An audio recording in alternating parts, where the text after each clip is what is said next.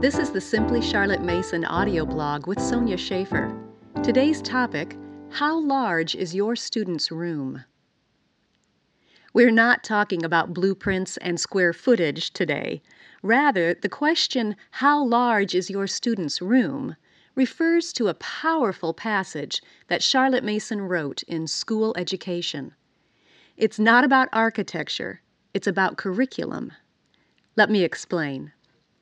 Picture a toddler who is learning about this world.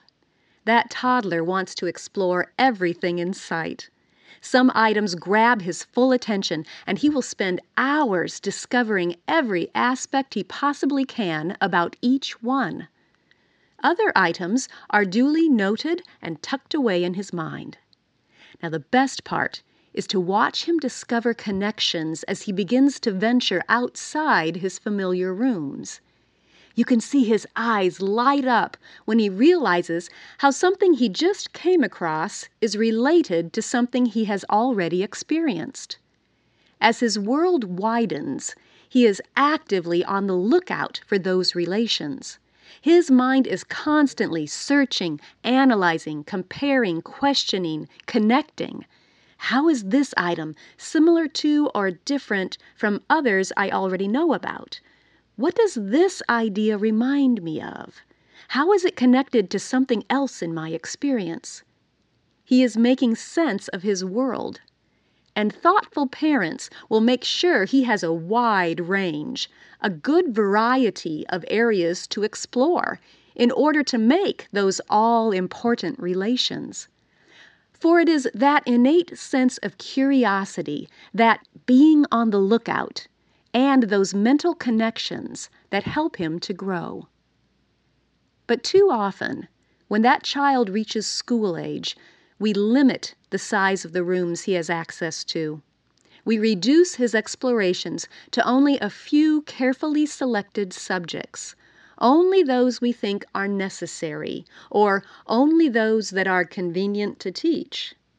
Perhaps we mistakenly think that by confining him to a smaller range, he will learn more. Nothing could be further from the truth. True education is recognizing connections everywhere you turn. And that can only be done when you have a personal relation with a wide variety of subjects. Charlotte said, "Children make large demands upon us. We owe it to them to initiate an immense number of interests. Thou hast set my feet in a large room should be the glad cry of every intelligent soul. Life should be all living, and not merely a tedious passing of time. Not all doing, or all feeling, or all thinking, the strain would be too great, but all living.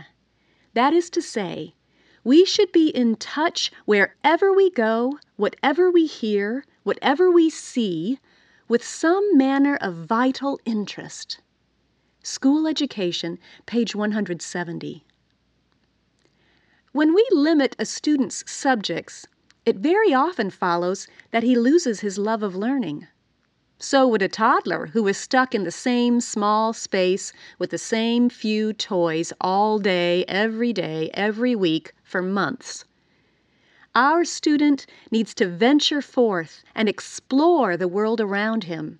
He needs access to a larger room, to other subjects, a wide variety, in order to make many crucial relations that connect one idea to another. Oh, yes, an adult can tell him that this one thing in his confined space is like something else in the outside world. But the child learns best and grows most when he discovers and forms those relations for himself. As Charlotte pointed out, we cannot give the children these interests.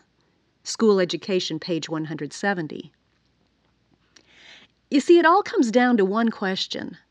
What is our goal in education? If our goal is that the child should know a certain body of information about certain things in the world, a limited number of subjects may be adequate.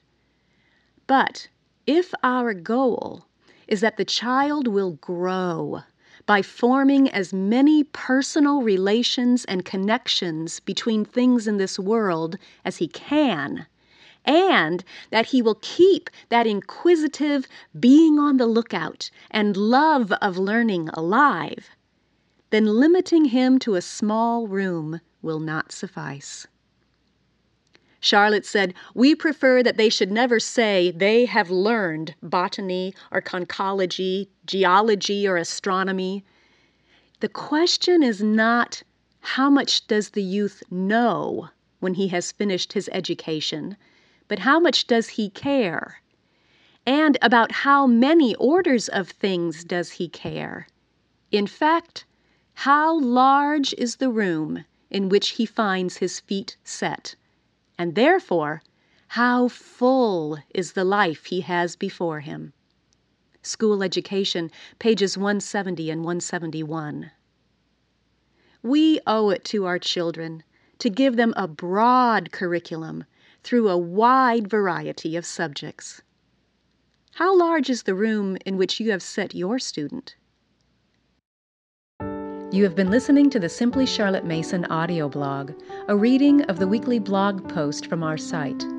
You can always find the latest posts at simplycharlottemason.com or subscribe to our audio blog through the iTunes Store. Thanks for listening.